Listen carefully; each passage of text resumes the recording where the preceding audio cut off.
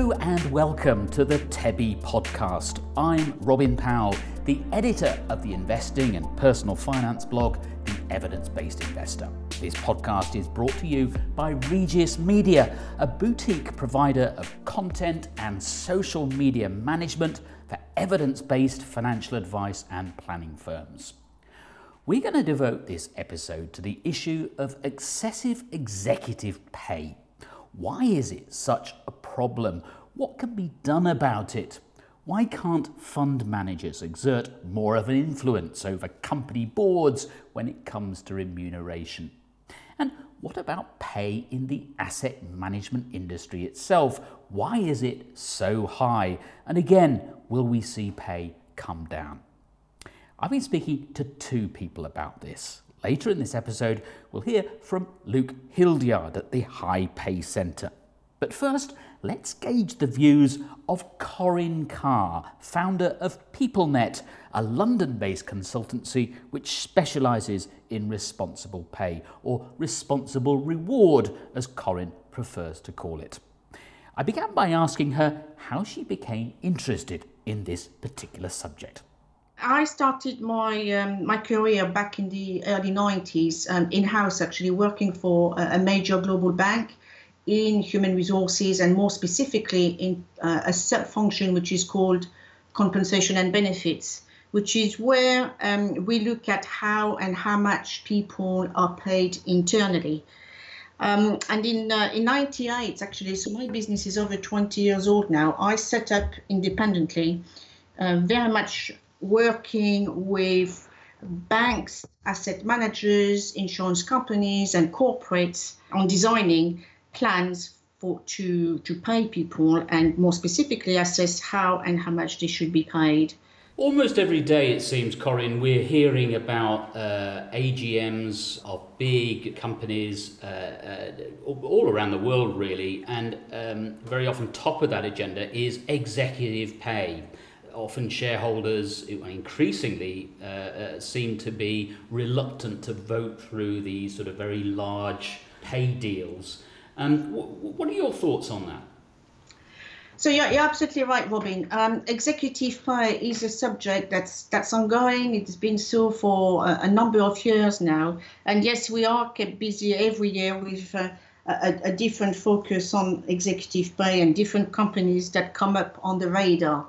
There are usually two main topics that come up. One is that executives are paid too much, and the other one is that we don't really understand how they are paid, and sometimes they don't understand how they are paid.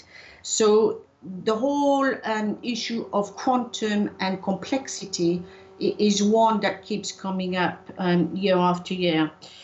How much people are paid is a very subjective topic. You've got people who are paid a lot of money, sometimes for very little correlation with what they're actually doing, just by market forces. But there are a number of influential people out there who actually deserve what they're being paid. So it's really being able to differentiate between the ones that were just lucky with the ones that actually worked hard for their money. As to complexity, there's been an ongoing debate for a few years now on whether LTIPs should be based on restricted shares or performance-related shares, and there are different views amongst investors as to the preferred option. And in fact, what you tend to see is that it very much depends on which firm we're talking about. Very unlikely that if LTIPs continue to pay out, a firm is going to suddenly change them to replace them with restricted shares. On the other hand, do you really want to guarantee half of their usual LTIP payout if there is no relation to performance? So my conclusion is really just be careful about what you're asking for, because you might end up with something that doesn't fit your initial objective. Now, of course, the biggest shareholders at these companies are usually asset managers, and this whole responsible pay business is increasingly seen as an important part of the governance that asset managers are responsible for. In your experience, what impact have asset managers had on company boards regarding executive pay?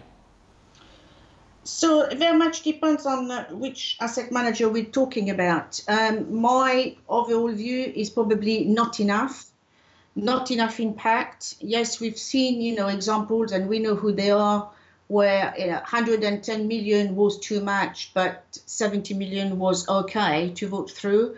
I think that might actually be quite unacceptable to the man on the street, but for some reason that was, accepted by the investment community. So I think that the parameters are sometimes misunderstood between, real people whose money it is that we are investing and what's acceptable at the executive level. Interestingly, a very large proportion, I think it's about 95% of remuneration policies are being voted in favor of. So we might not like them when they're being implemented. However, every 3 years, investors get a chance to vote these for or against these remuneration policies, and overwhelmingly they are voting in favor of those policies. So it's very difficult to then, just vote against their implementation. But the asset managers have the most votes, if you like, because they are the biggest shareholders. And it's been suggested that part of the problem here with what some would see as the failure to get to grips with soaring executive pay is that asset managers, who are supposed to be policing this, if you like, are themselves very highly remunerated. What's your view on that? It is indeed a systemic problem, because the same asset manager will wear 3 different hats. They will be, if they're a listed company, they will be in receipt of investments themselves. So they are an investee company. They are an investor as well, investing people's money into investee companies. And they're also an employer. So that's what responsible pay does. It reconciles the 3 angles of the same organization. So it is very much systemic. There seems to be a bit of an angle, which is, do as I say, not do as I do. And the very few, and I can think of some very strict investors, for instance, who will absolutely automatically vote against investee companies if they don't link their ESG strategy to their remuneration strategies. And investors should do exactly the same. We can't just, sign up and tell clients that ESG matters if we don't apply it ourselves to our own business strategy and remuneration strategy. Now, I realise that you're reluctant to express, personal opinions about levels of pay and so on.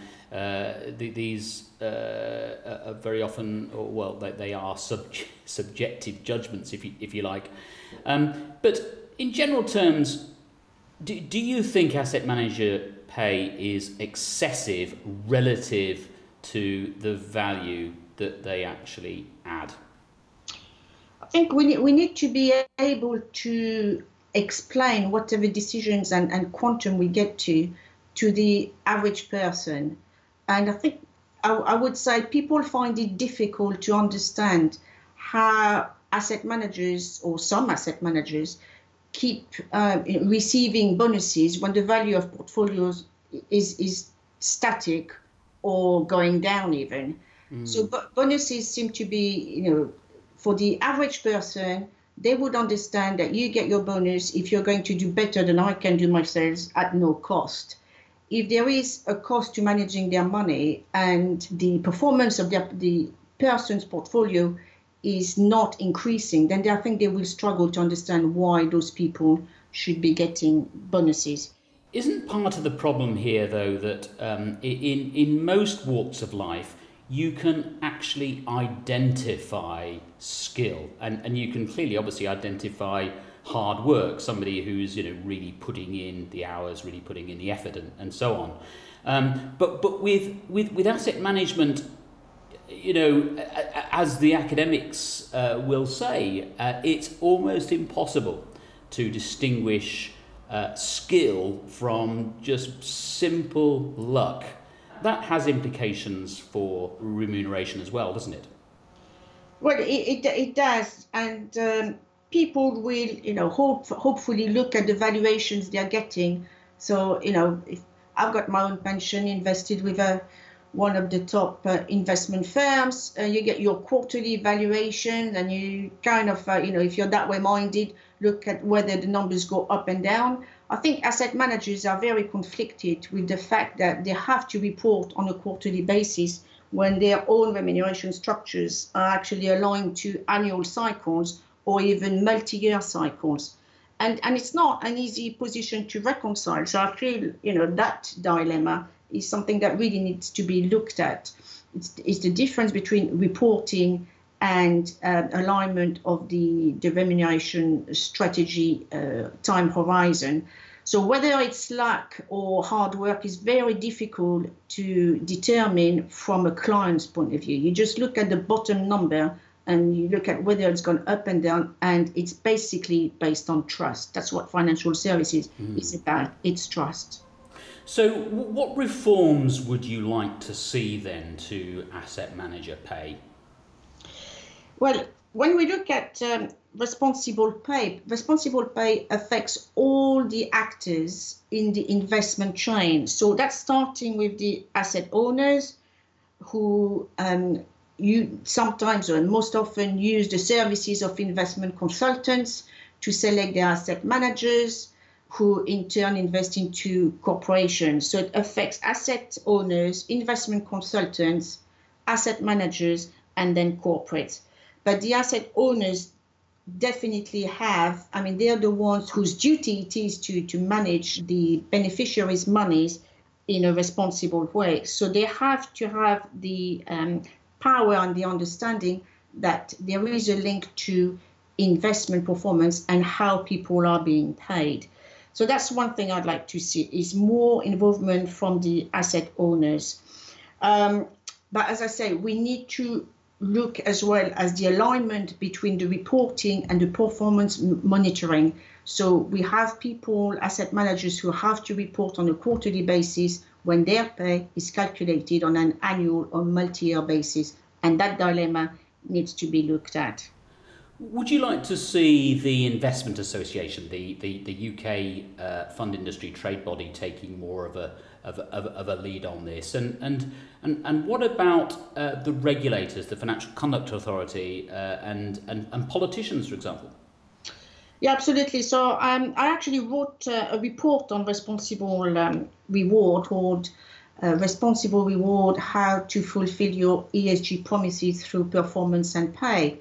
And then that can be downloaded from the www.peoplenet.ltd.uk for free. And that report was sent to the IA, so I can't wait for their thoughts on the report. But they definitely have a role to play. They have issued their remuneration principles, and I would say I'm not sure they go far enough, really, when we look at the integration of extra financial factors into pay. I mean, it very much says, you may consider ESG factors in remuneration structures of your invested companies. I think it's not a may, it's a must. It's absolutely paramount that there is that integration of extra financial factors, both from a societal and a commercial, a business point of view. So yes, they do have a role to play. As to regulators, they already understand they have a role to play, because the FCA has issued their stance on culture and conduct. I'm working with clients at the moment on the implementation of the SMCR regulation, that's the Senior Managers and Certification Regime, which definitely looks at conduct and culture. And of course, we've got the new governance code, which came out, and we're waiting for the new stewardship code, which I'm sure will reflect what's in the governance code. So the regulators are already on board with that concept. Now we need to make sure that responsible pay is pushed through at board level and within remuneration committees. I understand, Corinne, that you were recently invited to share your views on the Women in Finance Charter at a Treasury Select Committee session. Tell me about that. Yes, so politicians as well, they've got a role to play, and we know that because you've got initiatives like the Paris, the climate agreement, for instance, social issues, social initiatives like the Women in Finance Charter, which is about increasing the number of women in senior roles. And it's got about over 300 signatories now in the city, and represents thousands of employees across the country. And the reason I was invited to Parliament TV to discuss this initiative was that the Select Committee was looking at the implementation of the Charter, what had been achieved over the last 12 months, and what needed to be done further. What I thought was really interesting, with my particular focus on remuneration, there is a pledge in the Charter which employers have signed up to, which is about the linkage of diversity targets and executive pay. And I partner with another firm called eReward, and we analyze remuneration reports. And we can clearly see that the linkage between diversity targets and executive pay is actually pretty low. We could see that a number of firms talk about diversity in their annual reports. Some of them mention it in their remuneration report. Very few mention it as a clear target with a clear weighting of their bonus or the LTIP attached to it. If we don't make that connection, that issue of diversity at senior levels is unlikely to make fast progress. And that's what the TV reporting was about. You've also been involved, Corinne, in the drawing up of the UN Principles for Responsible Investment, the PRI. So can you tell me about those principles and how you've been involved? Okay, so I wasn't exactly involved in drawing the principles, but I certainly worked closely with the PRI on a number of various pieces of work. So in something that's, so most members, so the PRI has got over 2,000 members now globally and has issued 6 principles, which are, well known by investors, I would say, and asset owners. What is less known is that the PI issued a few years ago 3 executive pay recommendations to their members. One of them is to identify ESG metrics in their invested companies. The second one is to link them to executive pay. And the third one is to disclose the practices and challenges that these companies are experiencing. When I talk to investors and indeed corporates, they are not asking or not being asked questions about the linkage between ESG and executive pay, or not enough and not systematically. So it's very important for PRI members to understand that it is an expectation that they should be looking at that.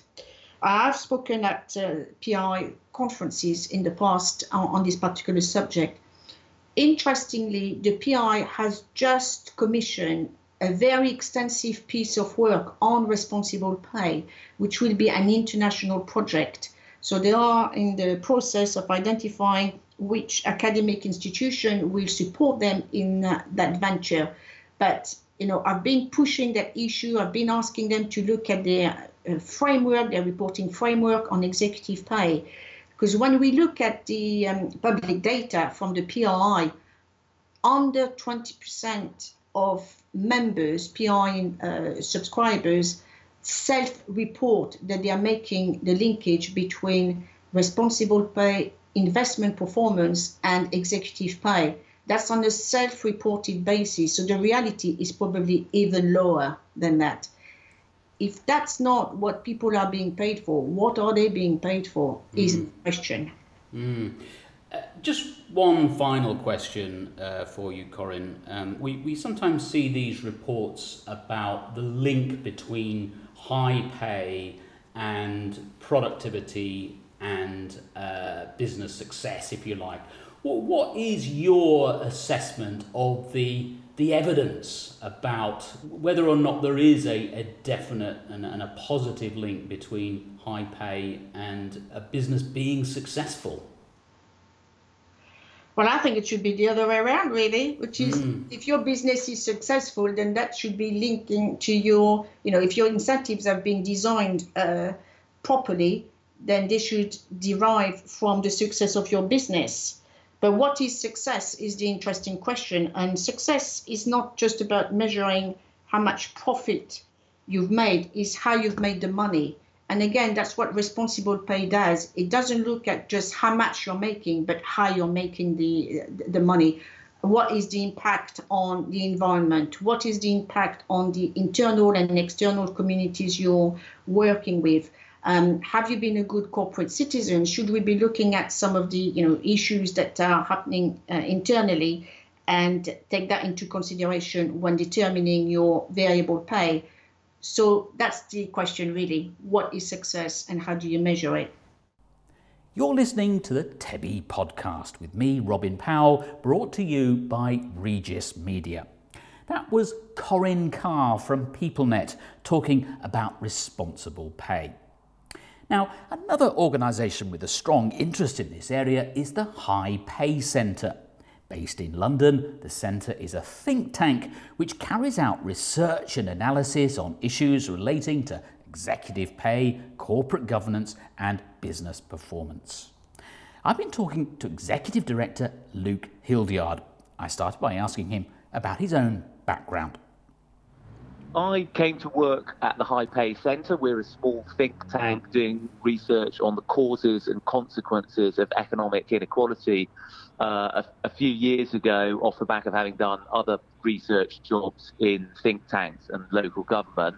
I think it's a really important issue. The UK is one of the most unequal countries in Western Europe. The 1%, the top 1%, the top 0.1% take a much bigger slice of total incomes than they do in other countries, other advanced economies. And it's not so simple as saying that, if the 1% had less, the 99% would have more. But equally, I think if you want to raise living standards for people and improve society, you have to look at the way that income and wealth and economic power is distributed. And I think in the UK we could do a slightly better job of sharing things out a little bit more evenly. Of course, one of the reasons that we are so unequal is that we have a very large financial services sector that captures a big proportion of total pay in the UK. So what exactly, in a nutshell, does the High Pay Centre do? So we carry out research, we review companies' annual reports, we look at the government statistics on income inequality, on what people at the top earn, what people in the middle are getting, what people at the bottom are getting, and see how they compare. We make comparisons with international statistics, and we write reports on our findings, make policy recommendations arising from what we find out in the research, and then we also have a program of events. We do Twitter, media commentary, that sort of thing. Now, I have the impression from what you have written and what others interested in this subject have written, that this issue of excessive executive pay seems to be growing. Is that right? And if so, why do you think it's happening? Whether or not it's right depends on whose figures you look at and over what time period. Certainly, if you compare executive pay levels today to 20 years ago, they're very, very high compared to what the average worker used to make.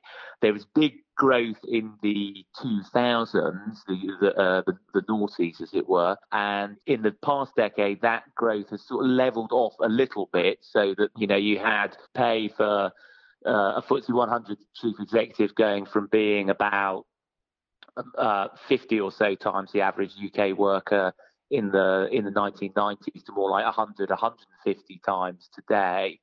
But the growth has sort of slowed a little bit. I think, and why has pay got to such huge levels? I think there are a number of reasons. The sort of benign reasons, I suppose, is that companies are increasingly global in scale, and increasingly an argument that if you don't pay the top pay awards to the top people, they'll go and work for somebody else and your business will lose out. The argument that it's a market for CEO services. The idea, of course, that these are multi-billion-pound corporations in some cases, and the decisions that the CEOs will be taking will have billion-pound effects in terms of their impact on company value, and thus paying a CEO a few million is actually quite small beer in that context. The arguments as to why it's problematic, I think, relate to things like how the governance of pay and how it's set. You've got remuneration committees which are stuffed with people who are the leading executives, people who are or have been doing similar roles, who of course are completely sympathetic to the idea that these people are all absolute geniuses and that companies would fall apart without them. And so they're naturally inclined to ratchet up the pay for them. You then have the investors signing off on the pay. Again, these are the very highly paid people in the city. It very much suits their interest to believe this argument that, the managerial elite are so much more brilliant than everybody else, and that they deserve these huge sums of money and that companies would suffer without them. And I think, there's maybe not enough skepticism or criticism about just how important these people are to a company, and to what extent the person at the top of a company matters in comparison to the contribution of the wider workforce, the wider economic context, that sort of thing. As you say, investors do have some power through their voting rights to have an impact on pay policies and so on. And we are starting to see a little bit more shareholder activism in this area, aren't we? Well, it's a very mixed picture. Our research found that in the past 5 years, the levels of dissent in shareholder votes on CEO pay are actually, they're still very low. You're looking at maybe typically around 10% of shareholders will typically vote against or voice their approval for a CEO pay package. So they are generally being waved through with full shareholder approval, despite the occasional high-profile instance. I mean, there's been cases at Royal Mail and at BP in recent years where they do get voted down. So, as you say, the biggest shareholders tend to be the big investors, the big asset management firms, and of course, as you rightly point out, they are themselves, in a sense, conflicted in that they are very highly remunerated. That said, there must be some asset managers who take their governance responsibilities more seriously than others in this regard. Is that fair to say? Yeah, I think that certainly is the case. I think the debate about pay and fairness and inequality and that sort of thing, and the concern about the impact it's having on politics, on absolute income levels, because so much is going to those at the top, is something that people are perhaps a little more alive to in Europe and the UK than in the US. So I think the UK pension funds, the UK asset managers do tend to be a bit more engaged than their US counterparts. I wouldn't want to venerate any particular individual firms as heroes, because I think it's not a great idea to give them too much credit and allow them to get complacent.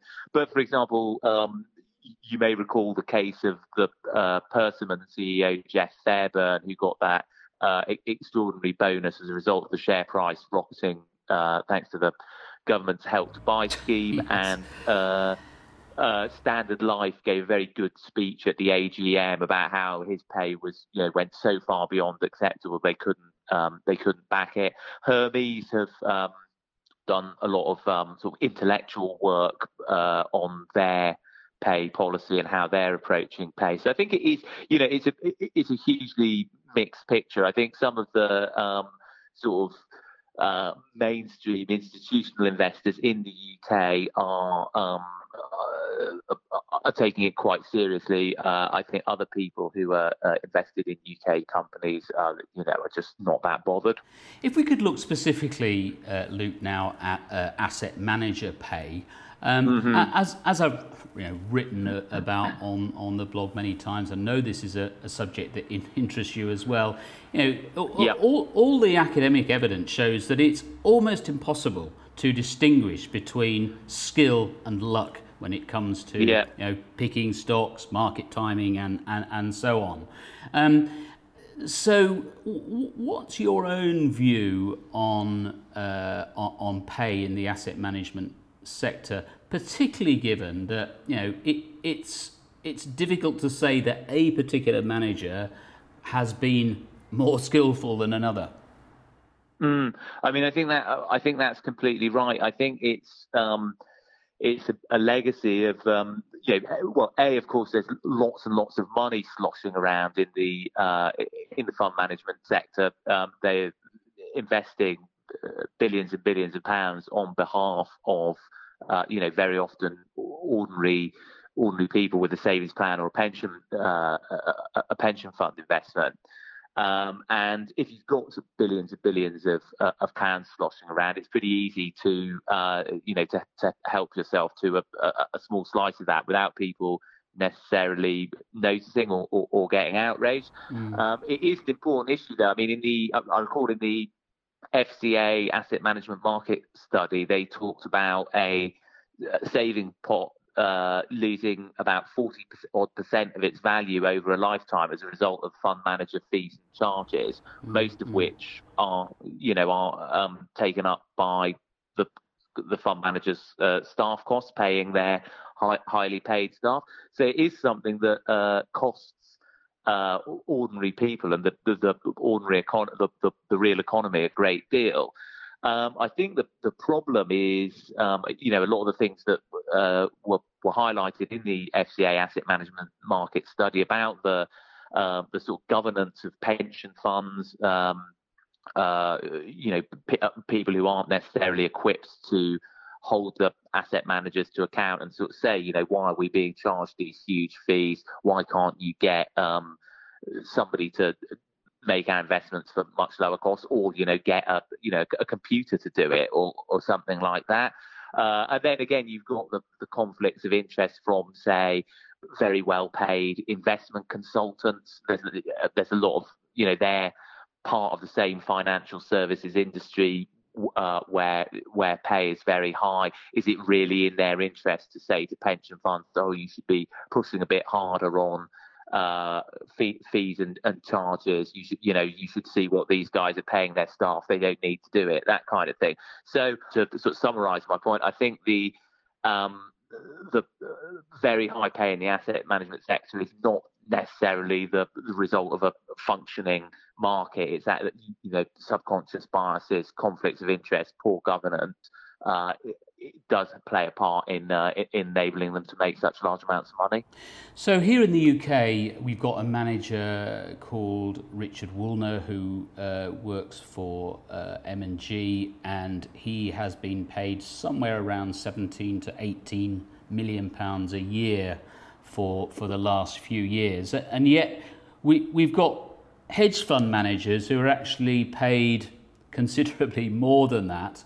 And also, what would you say to the argument? Well, in the United States, salaries for asset managers and hedge fund managers are, several notches higher than here.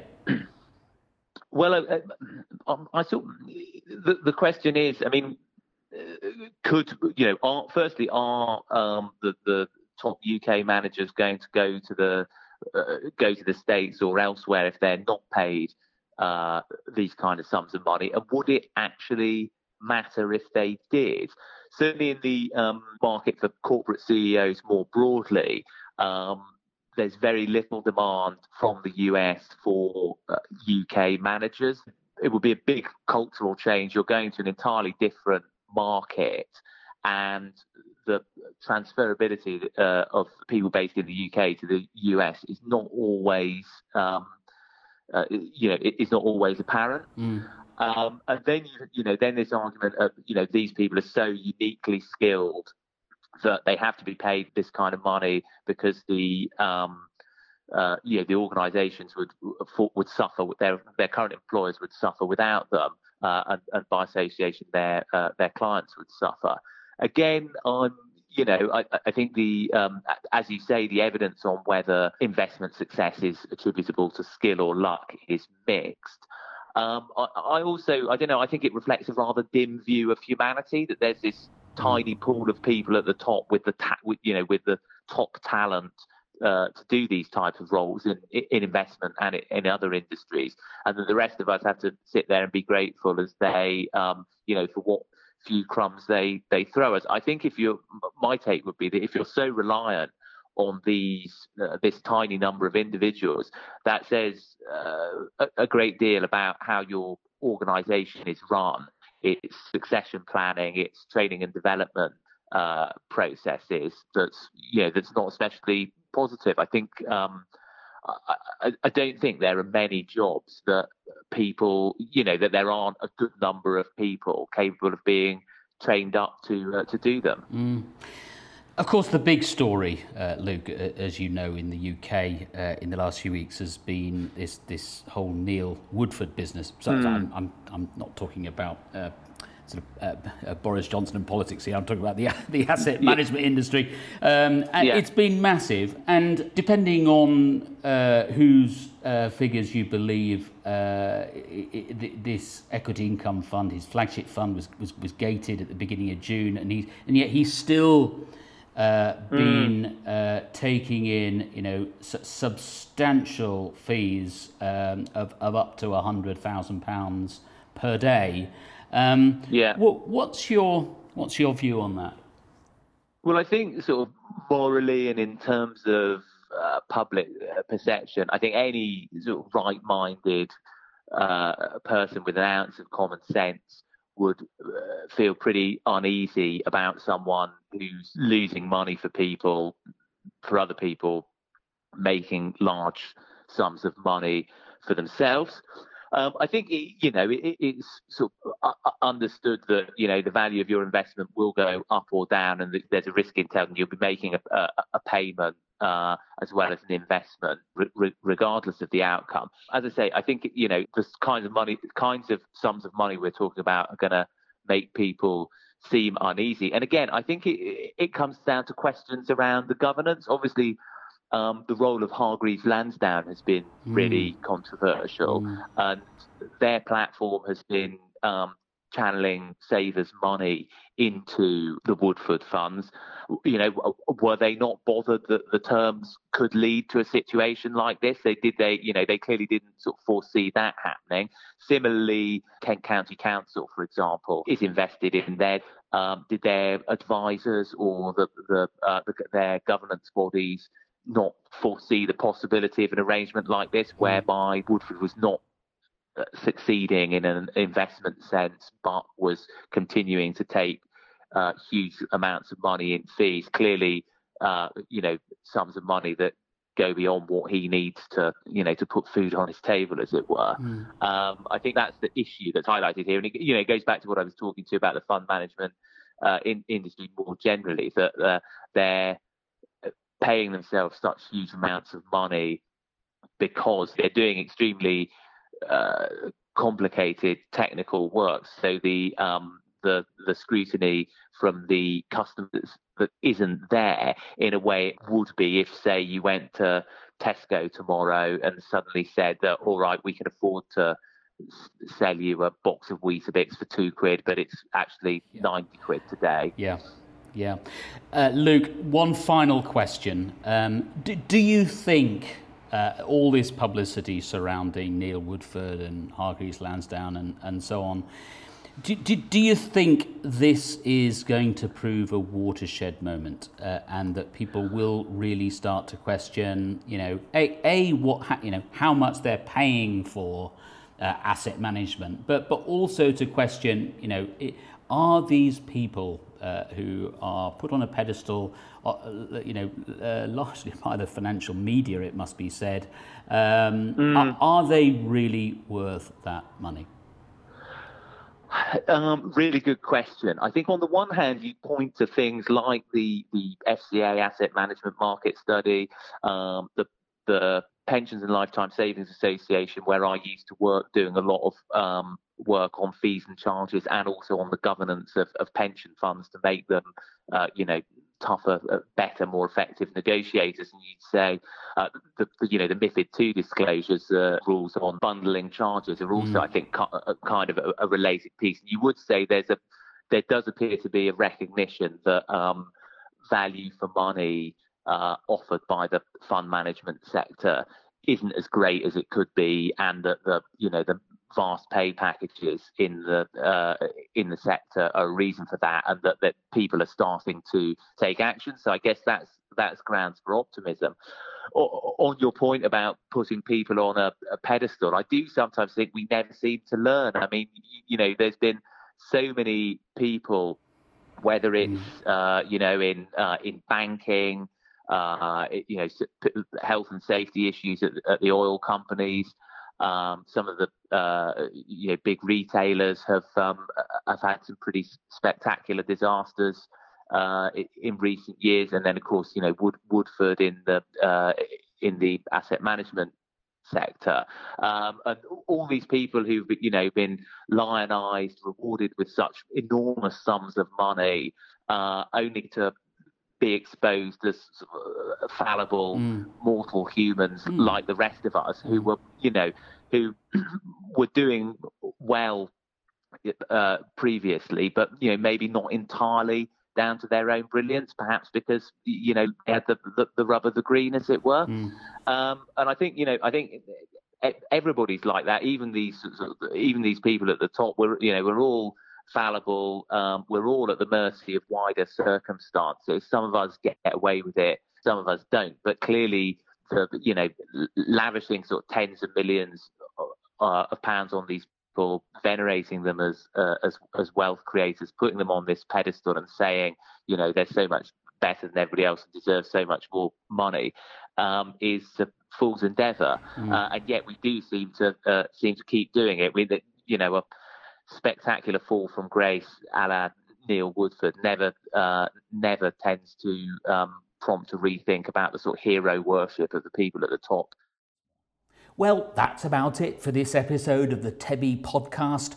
You've been listening to me, Robin Powell, talking to Luke Hildyard from the High Pay Centre. As always, this programme has been brought to you by Regis Media. You can find out more about Regis Media and the work it does with financial advice firms around the world by visiting the website regismedia.com. That's regismedia.com. If you've not discovered our blog yet, you'll find it at evidenceinvestor.com. That's evidenceinvestor.com. TEBI is also on Twitter, Facebook, Instagram, LinkedIn, and of course on YouTube. Many thanks to Corinne Carr from PeopleNet and to Luke Hildyard from the High Pay Centre. Thank you as well to our producer James Cresswell, but most of all, thanks to you for listening. And one more thing. If you've enjoyed this podcast, please subscribe to it. We're on both SoundCloud and iTunes. Even better, leave a review. It really would be appreciated. Until next time, goodbye.